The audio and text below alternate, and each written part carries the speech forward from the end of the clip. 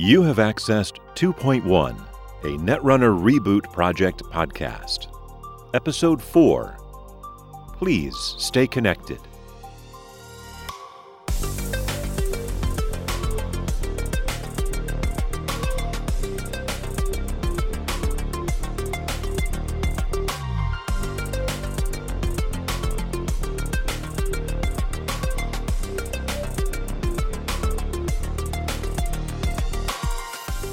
Hey, this is Remy. Our opening theme, Please Stay Connected, is from the flavor text for Anonymous Tip, a zero-cost NBN operation that lets you draw 3 cards. The art is prominently a vert display, right? It's got these sort of 3-dimensional holographic displays attached to it. There are a bunch of numbers, and we see off to the side a shadowy figure walking away, and there's rain falling. And the flavor text says, please stay connected. Priority transfer in progress. An operator will shortly verify. I'm not entirely sure what's going on with this card, like what the theme behind it is. I guess maybe somebody who's tipping off the corp to something, but secretly, I guess anonymously, right? The card does help the corp, so that must be what it is. Well, there's no overall theme this week, as we've had the last couple of weeks. There is a lengthy segment on the 2012 World Championship final, a little bit of an analysis of that match, if you're interested in that, and just a mixed bag of a bunch of other things.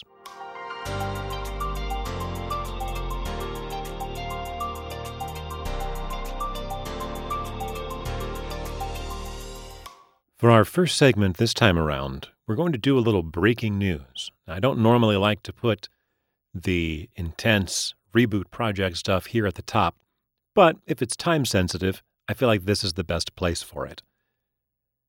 So, the time sensitivity comes from a couple of the leagues that are going on. Now again, all of this involves going to the Discord for the reboot project, but you can join the Constructed League, which is starting on Monday, May 29th. So that's a week from when this episode is posted. Here's what Zaley has said. He's the one they're the one who's running it. He says, anyone who's interested is welcome. The league takes place over 5 rounds, each with a week to a week and a half of runtime, and a top cut of 4 that leads to the exciting grand finals.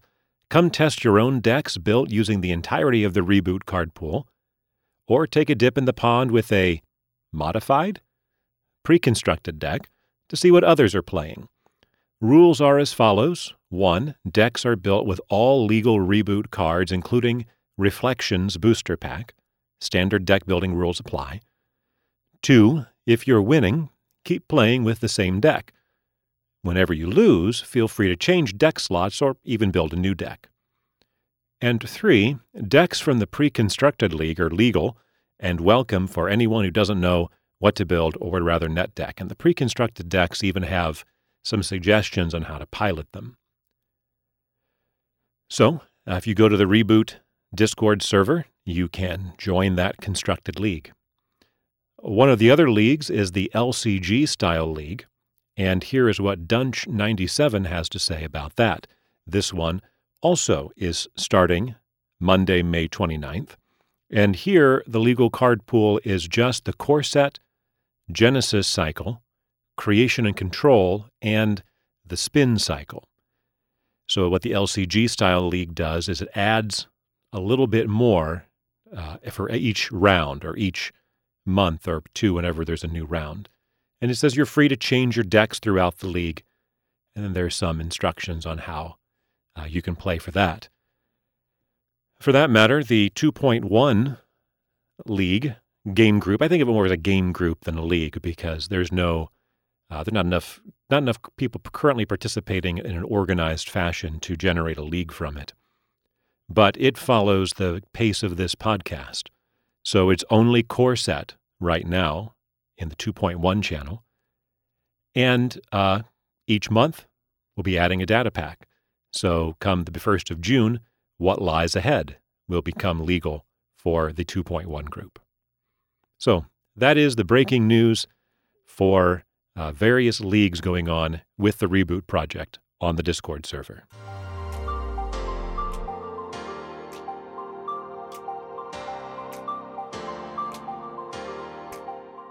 This anonymous tip for this week is when not to play cards. It's maybe a strange thing to think. It's a card game. The natural thing to think is I should therefore play cards. And in traditional card games, like using a standard deck of playing cards, naturally, pretty much every turn, if you're playing, say, a trick-taking game or anything like that, that is the game, playing cards. But a Netrunner is more similar to a board game than it is to a card game, as you're building a board and you're taking certain actions with your board. And that's why sometimes you don't want to play cards. One obvious time that that's true as the runner is when you're holding an icebreaker, but there is no ice of that type rezzed. Now, what's the advantage in not playing a card in that situation? Well, this gets into the mind games mindset of Netrunner. There's always hidden information, such a big part of the game, so there's always this push and pull between what the corp knows, what the runner knows, what they don't know. If the corp doesn't know that you have the tool to break their ice, well, then perhaps when you go to run on that ice, you can cost them a little money. Another time when it might be a good idea not to play cards, when it will actually just slow you down. Think about a situation where you only have 7 credits and you play Toolbox. If you have no other means of gaining more money, and maybe you have no icebreakers installed, well, you don't really need the Toolbox installed right now, right? You'd be better off holding onto that money and spending it on something you can use rather than something that's going to set you back a bunch of money and you're not going to be able to use. Playing Diesel when you already have a full hand of cards you want. Just hold on to that Diesel until later. Playing Tinkering on a turn when you're not intending to run much. Playing Resources when you already have tags. Playing Sure Gamble when you're early on in the game and you have 15 credits already, and maybe you're playing against NBN. NBN has closed accounts. Don't have a bunch of money necessarily against them. These are just some examples of, sometimes we have this mindset, again, we want to play cards. It's a card game. So, well, what am I going to do? I can play this card. Sometimes it's better just to hold on to that card. As the runner, go make a run instead. Now, of course, there are exceptions to these rules. For example, if the icebreaker that you have in your hand is a killer, maybe go ahead and play that card, because the sentries are the ones that can mess you up. Or if you're playing against Jinteki, and there's a danger of net damage coming out of nowhere, if they score an agenda, for example, well, maybe play that card that's really important to your game plan. If it's the winning turn, well, go ahead and play that Tinkering if you're only going to make one run, if that run's going to win you the game. I know those are a bunch of Shaper examples, I understand, but Shaper is the corp that the runner that I'm the most comfortable with. And remember that cards are also hit points, right? So holding on to cards, even if they're cards you want and don't want to lose, better to lose the cards than to lose the game. So against any corp, you need to be thinking about your hit points. And the same can hold true, perhaps to a little lesser degree, for the corp. For example, just playing out another piece of ice in the early game when the runner has no breakers, well, would your time be better spent, if the runner has no breakers, installing an agenda and scoring some points? Installing ice that the runner can break for free or cheap, like if the runner has Yogg out. Is spending an extra 2 or 3 credits to install another Enigma in that server? What's the point, right? Because they're going to break it for free. Or if you're Criminal, or playing against Criminal, rather, and you're your HQ is not very secure. Is that the time to play a hedge fund? So that the criminal can come along and just take all that money with their account siphon? Or, and this is maybe just a misplay, playing a biotic labor to give yourself an extra click and then clicking for 4 credits. That just doesn't make sense. Of course, as always, there's exceptions. If it's your plan to have that much money with your hedge fund, or if you're going to be spending the money, whatever. But just bearing in mind that you don't always have to play a card. That can improve your play in the game.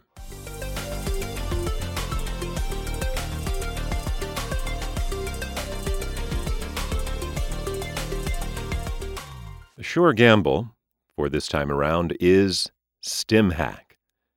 It is an Anarch event, a run event, that costs 0 and also is only 1 influence, and that's kind of a key point here. Here is the text on the card. Place 9 credits on this event, then run any server. During that run, hosted credits are considered to be in your credit pool. When the run ends, suffer 1 brain damage, which cannot be prevented. A lot of new runners, not a lot of new players might look at this as like, why in the world would I want to intentionally take a brain damage? But this just helps you to see that 9 credits is a lot. And when are you going to use this? Well, you're probably going to use this when you're almost definitely going to be scoring an agenda. So an agenda, often worth the suffering the brain damage. StimHack is probably the anarchiest Anarch card in the core set. Just this is the sort of thing that Anarchs are willing to do to get the job done. And so any Anarch should have this card in their deck, but really it's a good option for many decks, even as a one-of, something that you don't necessarily need to see until the end of the game or toward the end of the game, even in Criminal or Shaper, because it's just really powerful to have no money in your credit pool, and the Corp thinks they have an opportunity to go score something, and then boom, with the play of 1 card, you gain 9 credits and then make a run. That's a very powerful option. And as I said, the key is it only costs 1 influence. So if you're ever building a deck and you have already spent 14 of your influence for Kate or 16 of it for Gabe, for example, you're like, well, what can I use just 1 influence on? Why not StimHack? It's a good option.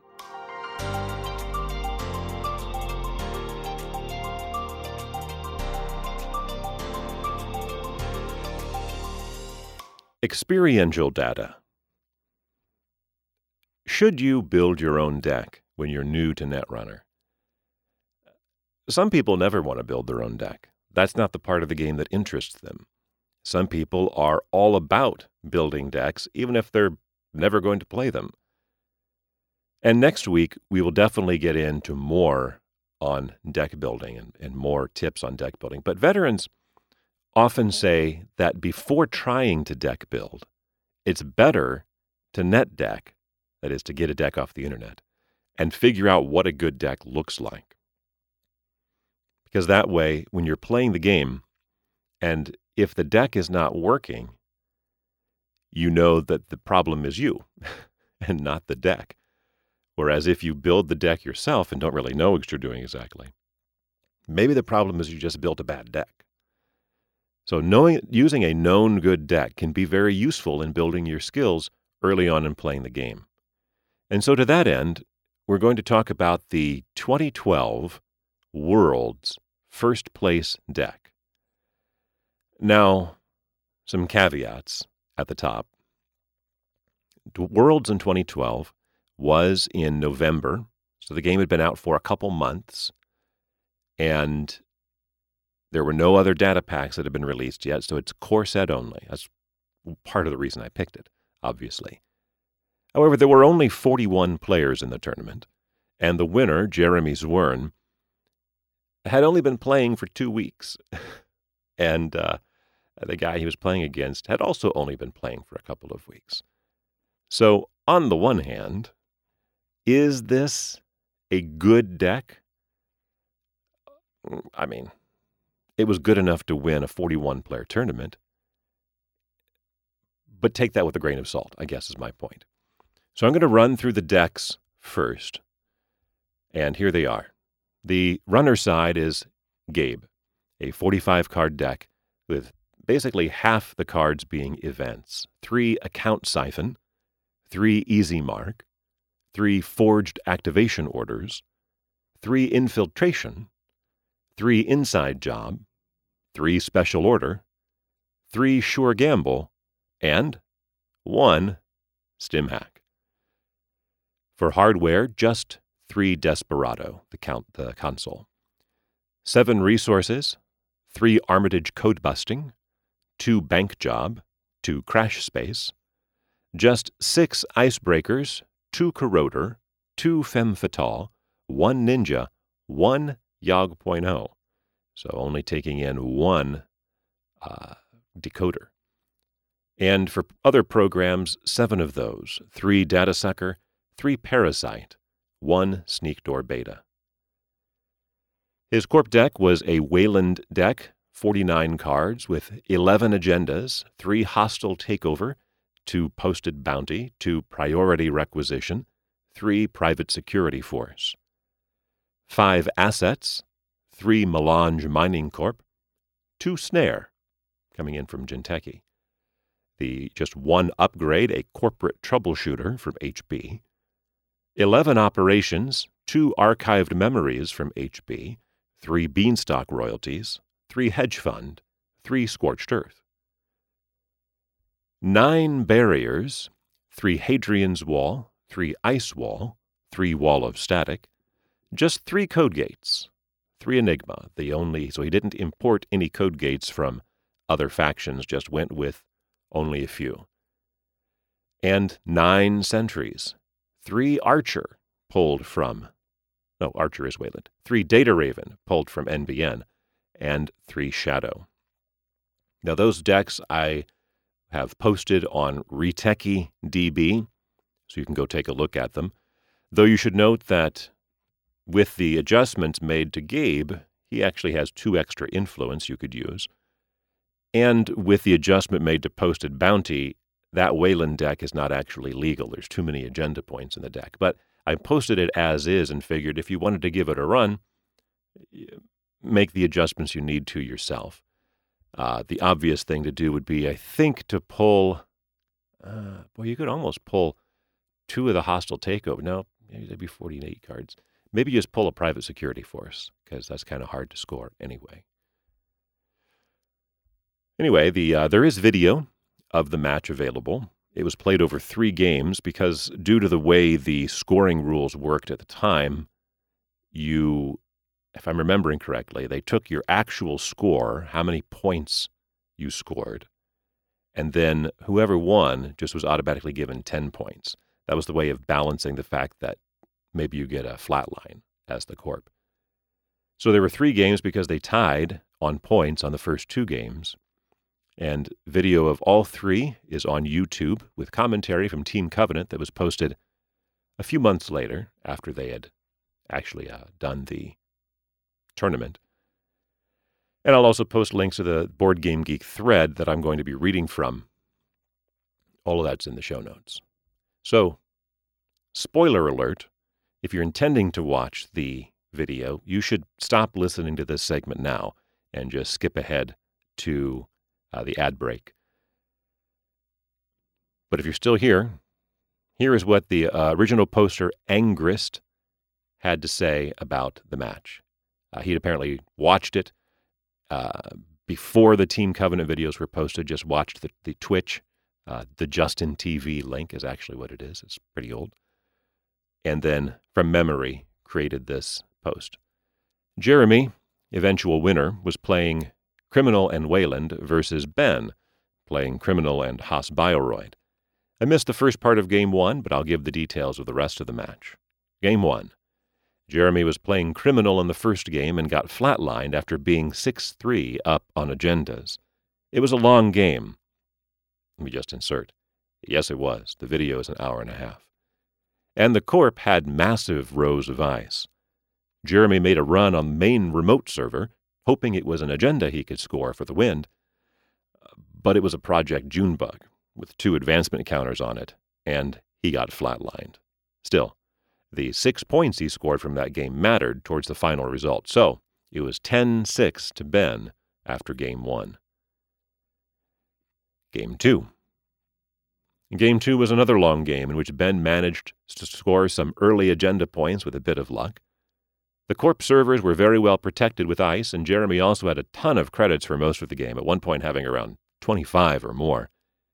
It was a tense finish, and during one turn Jeremy accidentally installed a wrong card in his main remote server, which ended up being really bad for him. He meant to install an agenda, either a private security force or priority requisition, but installed a piece of ice instead. Ben then ran on Jeremy's hand and ended up scoring the agenda that Jeremy meant to install. Jeremy looked at his unresed card and realized that he had installed the wrong card and consulted the judge. Since it was an ice, he ended up returning to his hand and the game went on. So again, as an aside, I think, according to the later tournament rules, that would have been a game loss, right? Because he installed a card incorrectly. Towards the end of the game, it was 6-3 in Ben's favor, but during one of his runs, he encountered a data raven, which ended up giving him a tag. Ben ended up passing the turn with a tag, despite forgetting to use a decoy to get rid of it. In Jeremy's next turn, he trashed Ben's crash space, since he had a tag, and then cast double Scorched Earth, flatlining the runner. The game ended exactly the same way as the first, with the Corp scoring 10-6. So, it was on to Game 3. Game 3. Ben won the dice roll to decide which faction to play. After some thought, he chose to play as the Corp. He said later on in the interview that he thought Jeremy's Wayland deck was worse for him to face. In either case, it was another really long game, but Jeremy was basically in the driver's seat throughout. He managed to score 2 early agendas and was on 5 points for a long time. I believe it was 5 points, but either way, he only needed to score 1 more agenda to win. Ben, despite building up a lot of ice, was behind for most of the game, but managed to score an agenda. Jeremy was frequently making runs whenever he had enough credits, but didn't manage to score another agenda for a long time. In fact, he hit 2 snare on 2 separate occasions, which went off. Ben had 2 pad campaigns installed in unprotected servers, but for the first half of the game, he didn't install any sequences of ice to protect a remote server where he could score his agendas. He only managed to do this later on, where the row of ice ended up being some 5 ice deep. Both players were kind of waiting for Ben to draw into agendas because despite all of Jeremy's runs on Ben's hand and deck, they were all non-agendas. Jeremy also installed a Sneak Door Beta after the opening phase of the game and managed to get a few runs at Ben's hand through his archive. Eventually, Ben installed a card in his main remote server. Jeremy used Infiltration to reveal it to be an experiential data. Later on, Ben trashed it to install another card, which he advanced twice. After Jeremy declined to run on that server, Ben trashed that card, which I believe was Project Junebug, to install something else. After so many runs on Ben's hand and deck during the game, at the end, Jeremy finally managed to hit a winning agenda on a run on R&D. It was a truly epic match, and I believe that the better player won in the end. Jeremy played at an extremely high quality throughout and only made one real mistake in Game 2, where he installed an illegal card. He said it would cost him the game at the time, but he still managed to win the game due to a mistake on Ben's part, where he could have gotten rid of a tag. While Jeremy played quite slowly, the match was untimed, so it was fair enough. The stakes were pretty high, after all. Ben wasn't bad, but I felt he played rather less accurately, precisely, than his opponent. It could be that Jeremy's sheer determination wore him down after 4 straight hours of play.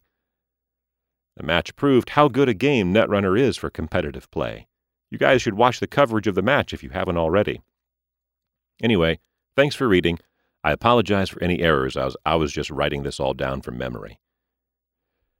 So, here are some comments from other people that were made in the thread. Salva Sleaze, username I Am Salvation, had some criticism for the players. Jeremy lost the first game mainly because his run was a mistake.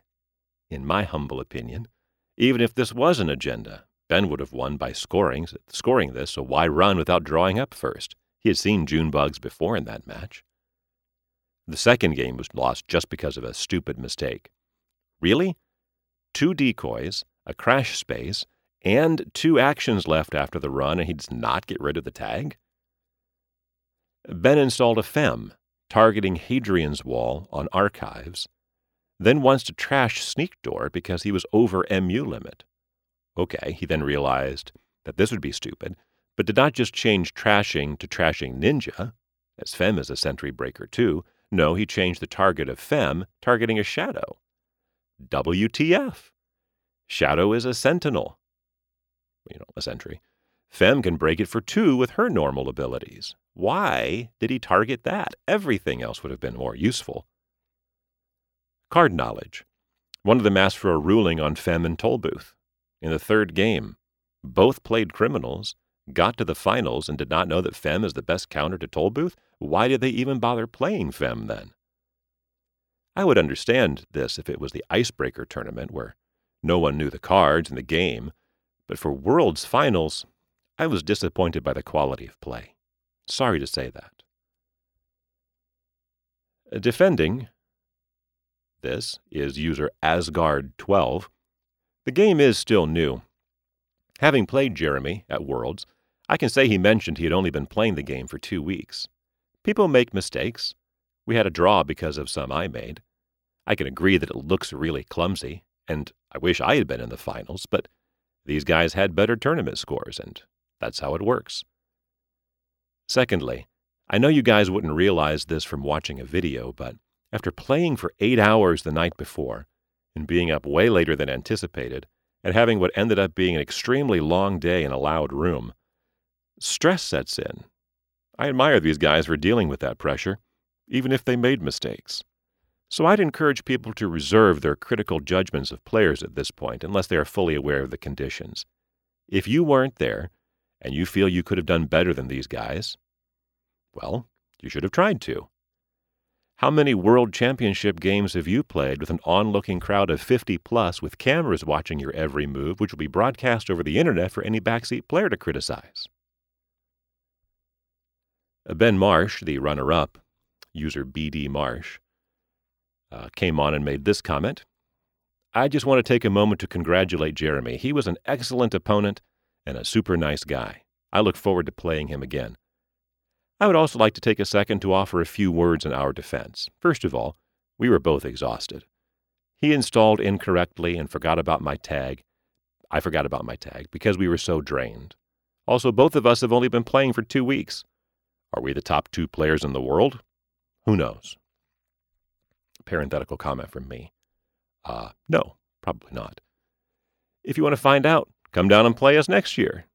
It was a great event with a lot of great and friendly players. Special thanks to FFG for running a great event, and thanks to all of my opponents who gave me a bunch of fun, hard-fought games. Congrats again, Jeremy. And then he posted his deck list there in the thread. And Jeremy Zwern came on, his username Dwarven Pony.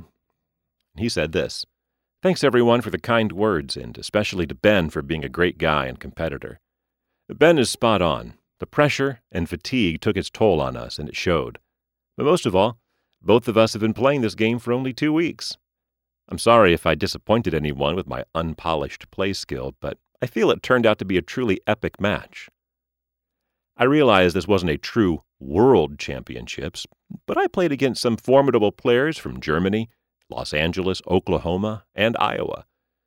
I don't consider myself the world champ, just the winner of a sizable tournament full of quality players. And then here is his comment on the match as posted on the Fantasy Flights website, their news. The Android Netrunner final was the most intense and grueling match I've ever played. The first game of the 4-hour finals was truly epic. I believe I ran on Ben's HQ and R&D 15 consecutive times without finding an agenda. By the time I found 6 points worth of agendas, I was out of gas. I only had enough credits to break through one of his servers.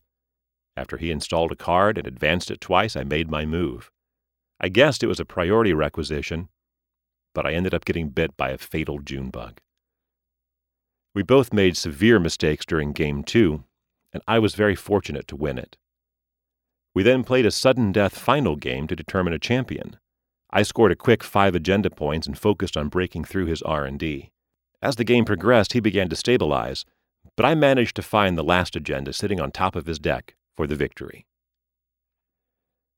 So, that is the end of the report. Again, if you want to watch these matches or if you want to read the full thread or see the runner-up deck lists, go ahead and check out the show notes.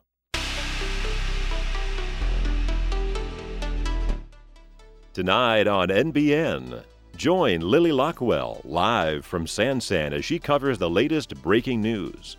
Then, are your pets trying to kill you? Troubling new information you won't want to miss. All this and more after the game. NBN, all the news you need to know.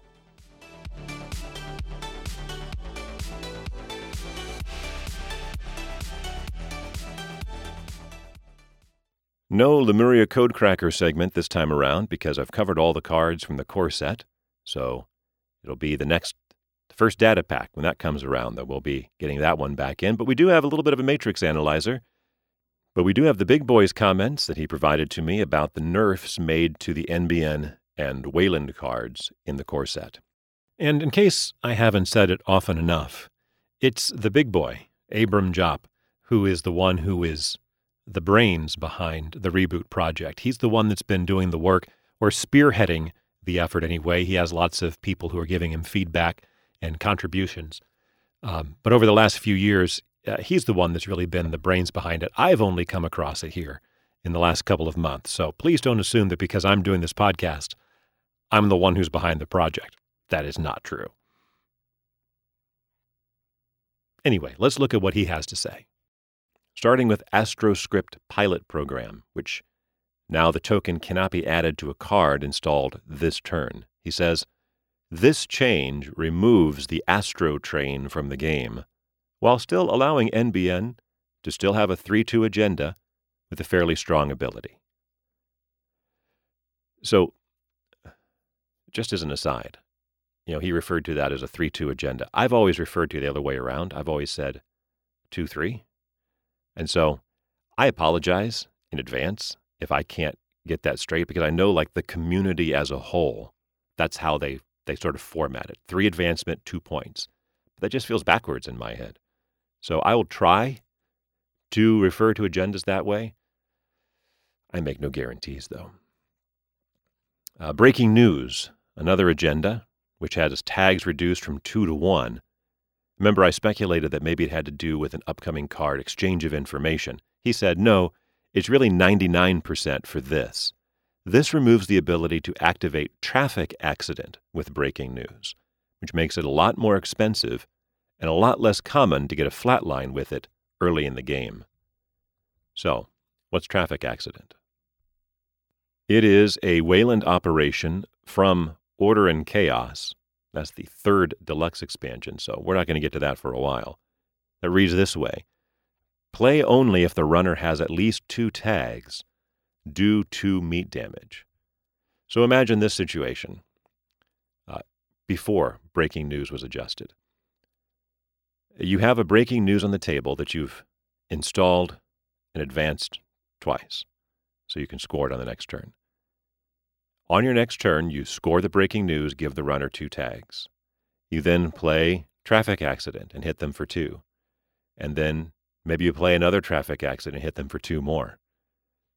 And then if you have a third one, I guess you can do that 3 times, and then boom, the game is over on turn 2. So that's not quite as easy to pull off. Of course, you could also do some shenanigans with archive memories. If you just have 1 traffic accident and an archive memories, you could still get off 4 damage. So that's the thing that he's trying to avoid here with the change. Sansan City Grid, the trash cost reduced from 5 to 4. He says, the tempo loss of trashing an unresed Sansan for 5 is massive, and something the Corp could force the runner to incur multiple times a game. It shouldn't be that costly to interact with such a powerful effect. And yet, as we have seen before, just one. Cost change of just one is sufficient to effect a significant change. And Scorched Earth, the Wayland operation that blows up a building, its influence raised from 4 to 5. He says this change makes it harder to run Scorch out of NBN. We would like the majority of Scorched Earth decks to be Wayland decks. And that's true, because if your NBN deck has 15 influence and you spend all 15 on 3 Scorched Earth, well, what else are you spending your influence on?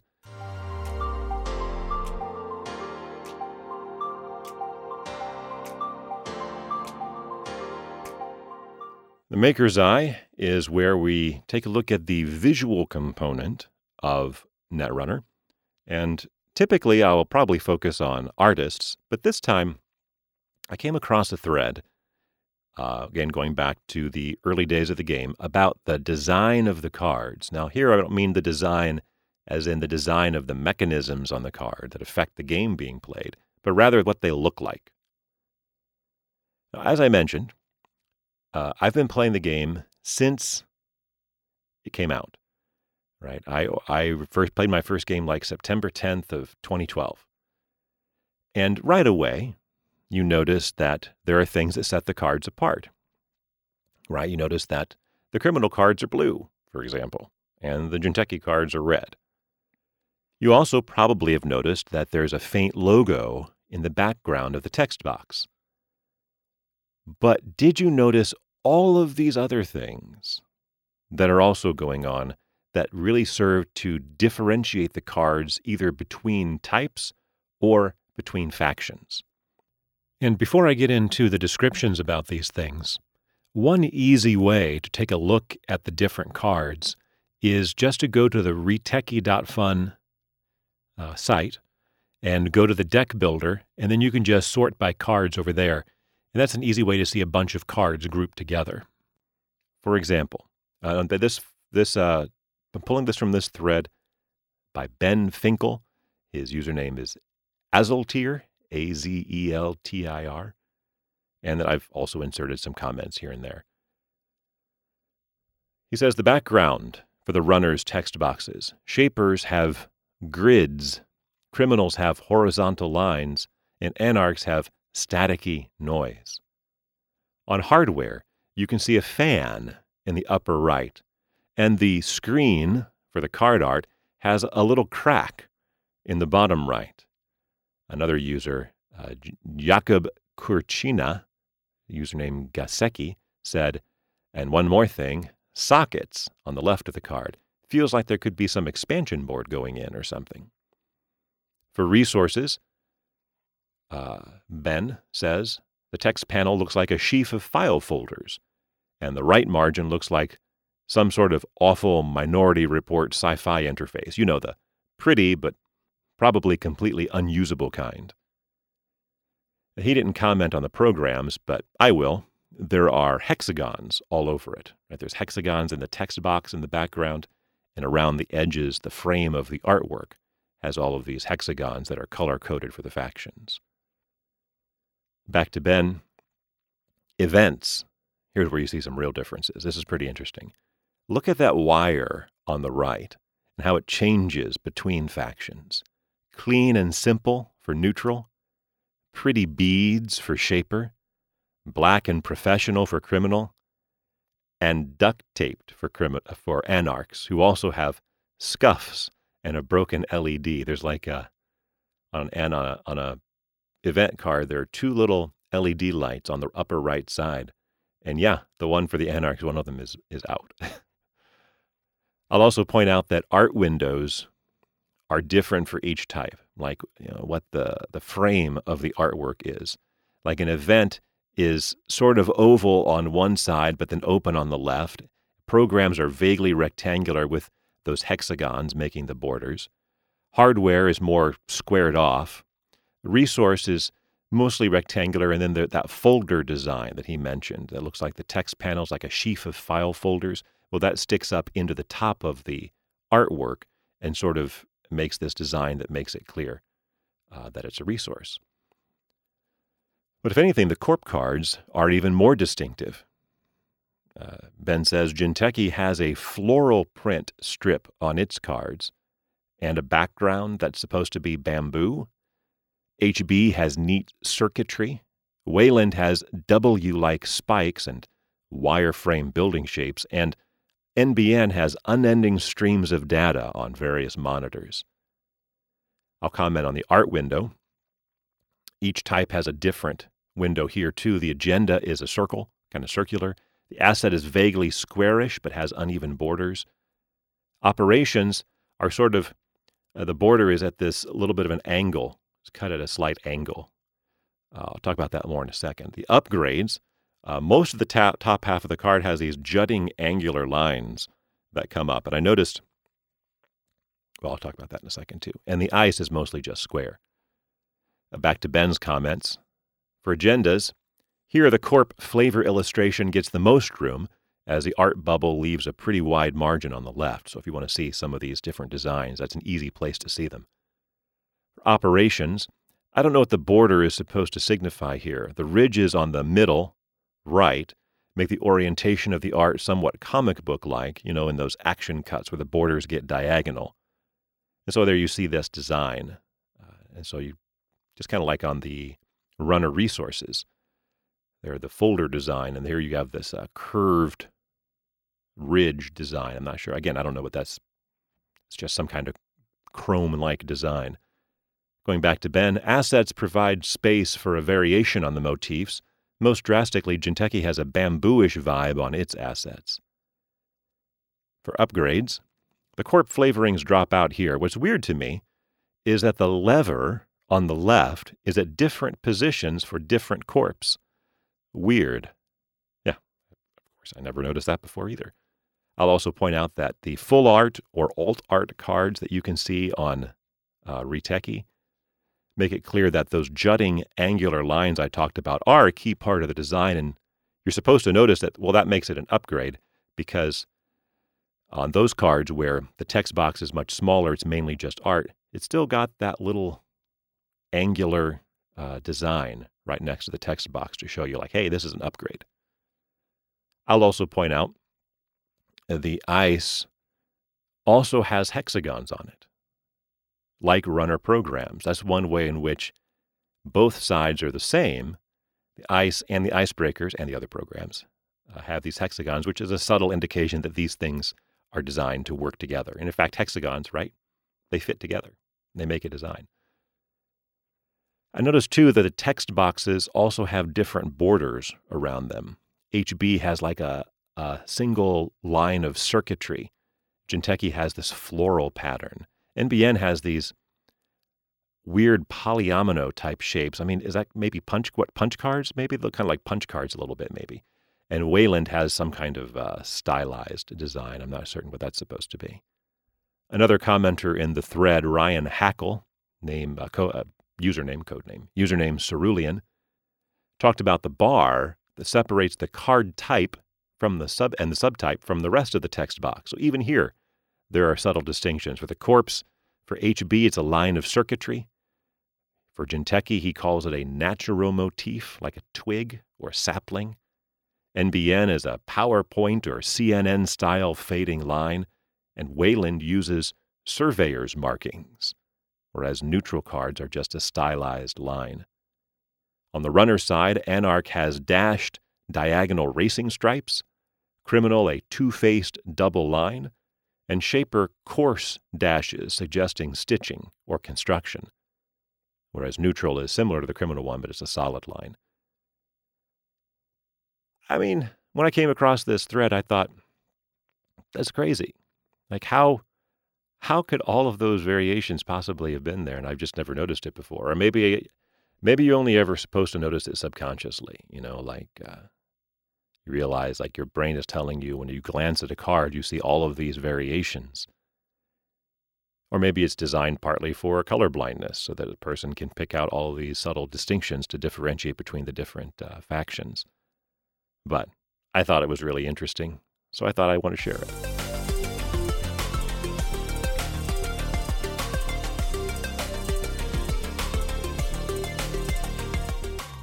Enigma.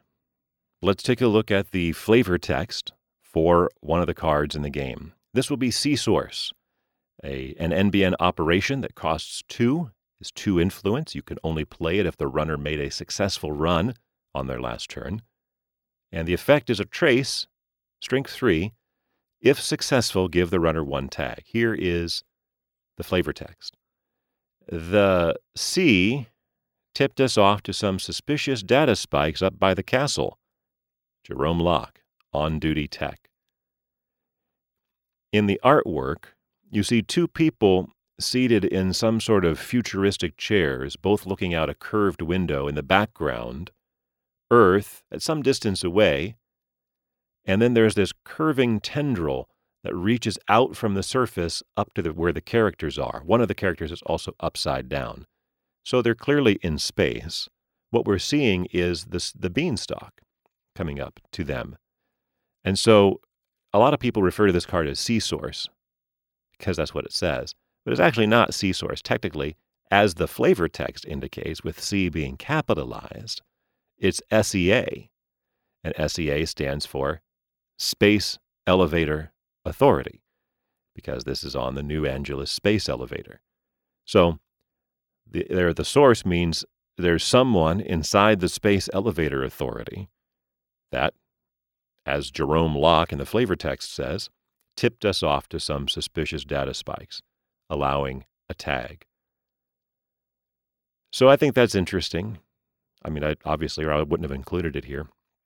And it gets into some of the background of the game, which I'll touch on just briefly. The game is set in New Angeles. New Angeles is not Los Angeles. It's actually located in Ecuador because the beanstalk is on the equator. That's kind of where you want it's one of the best places to put a space elevator. A space elevator, I guess you may not know what that is. A space elevator is basically just a long cable that connects the Earth to something in geosynchronous orbit, I think probably thousands of miles long, right? Usually an asteroid is the idea that you'd have in geosynchronous orbit. And then once you're connected, it's much easier to move things up and down, to get things up into orbit, because you just run it up this cable, as opposed to boosting it up with a rocket. In the game, they've picked this location at Volcán Cayambe, which is an actual place. It's a volcano in Ecuador. And basically, it's been annexed. I think it's considered to be part of the United States, New Angeles. I was going to share maybe a couple details from the Worlds of Android book that I have, but since they devoted 10 pages to it, and it's in very small type and 3 columns a page, well, I don't have an hour or 2 to read that whole thing to you right now.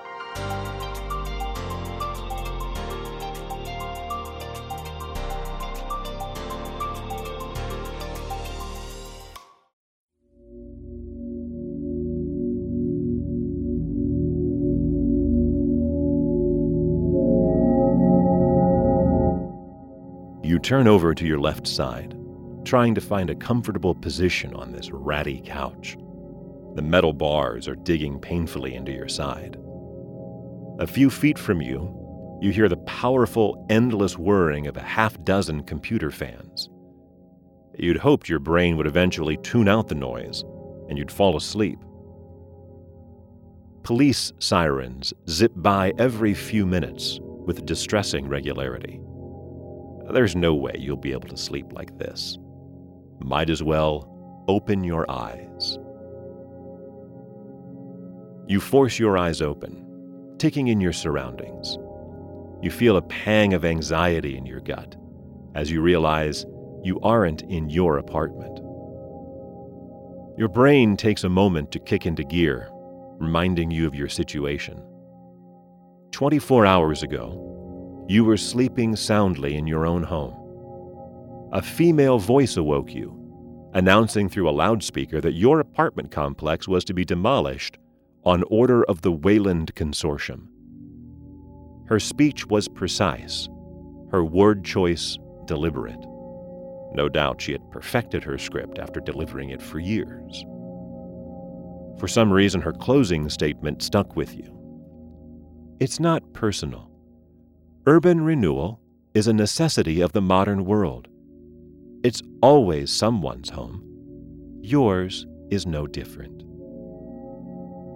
You grabbed what belongings you could as the construction android set the explosive charges. Moments later, you were homeless. A friend of a friend agreed to take you in. Some girl who everyone knows as Mac. She agreed to let you crash on her couch while she was away. She never explained why she was away. You didn't care to ask. What should you do now? Getting up from the couch would be a good start.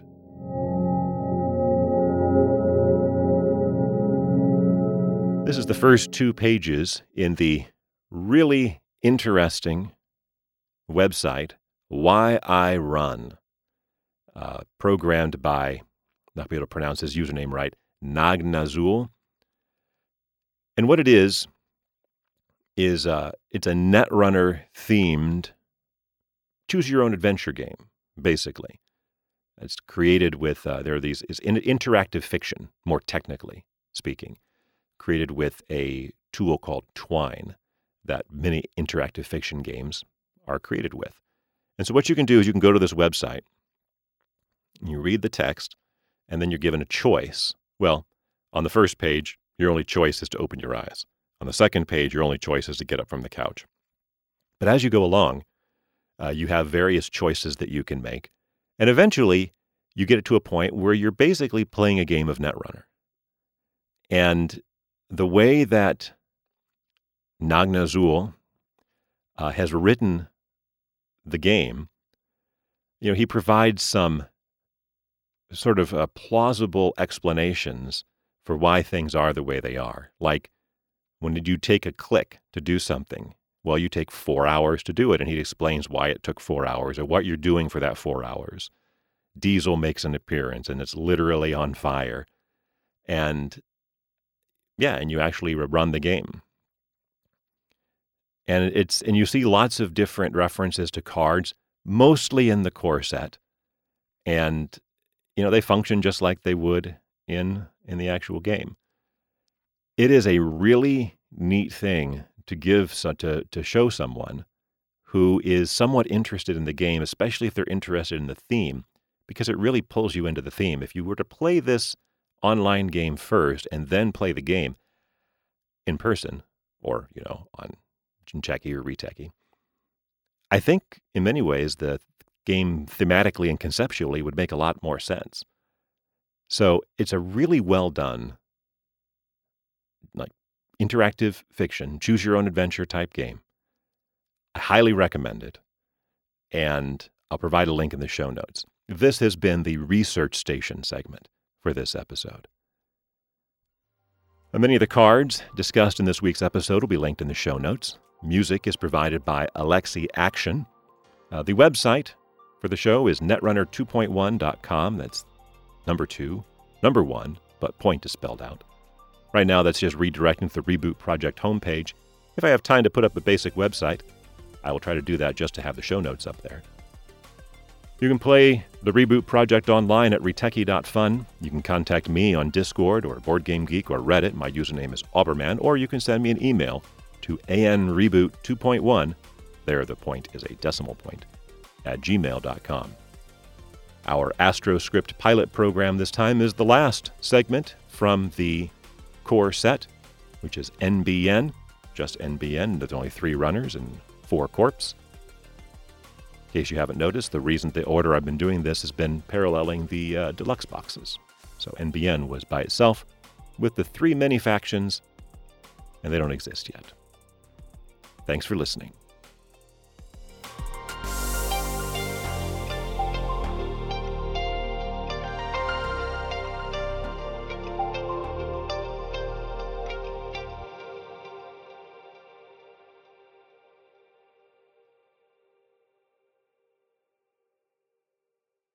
NBN. Someone is always watching. The largest media conglomerate in the world is NBN, which at various times in the company's history has stood for Network Broadcast News, Net Broadcast Network, and Near Earth Broadcast Network. Now simply known as NBN, the corporation is headquartered right on Broadcast Square in New Angeles after relocating from San San in the early 30s. NBN also has offices and broadcast equipment along the entire length of the New Angeles Space Elevator, particularly at Midway Station and the Terminal Space Station, known as the Castle.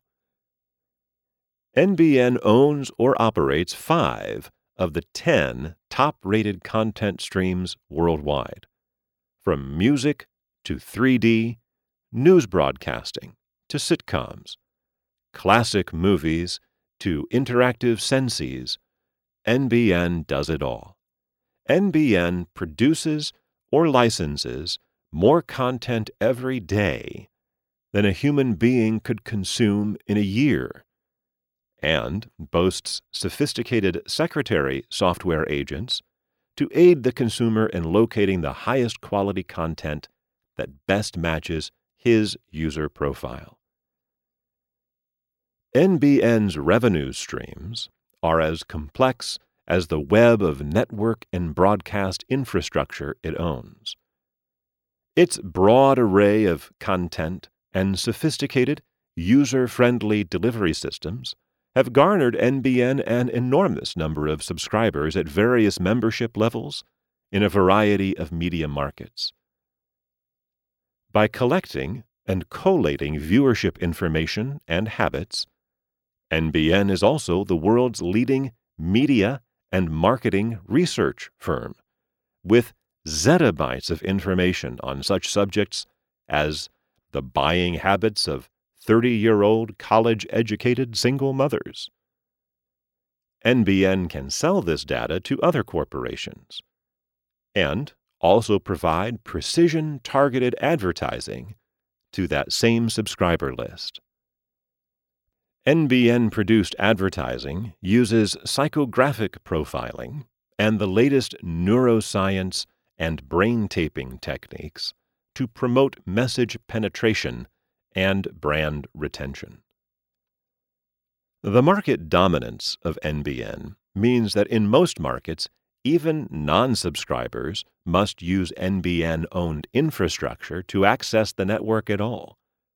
As a result, a large percentage of data and media in all of human society passes through NBN. Privacy advocates worry that NBN has too much access and control over communications and media, and condemn NBN for its cooperation with repressive Mediterranean regimes. Some worry that NBN is using its wealth of data for purposes more nefarious than advertising, and that there is a reason why no antitrust laws were ever enforced against the corporation by U.S. or world governments. NBN is a model of corporate efficiency, agile and responsive to an ever-changing marketplace. It does more than simply read the market. It steers it.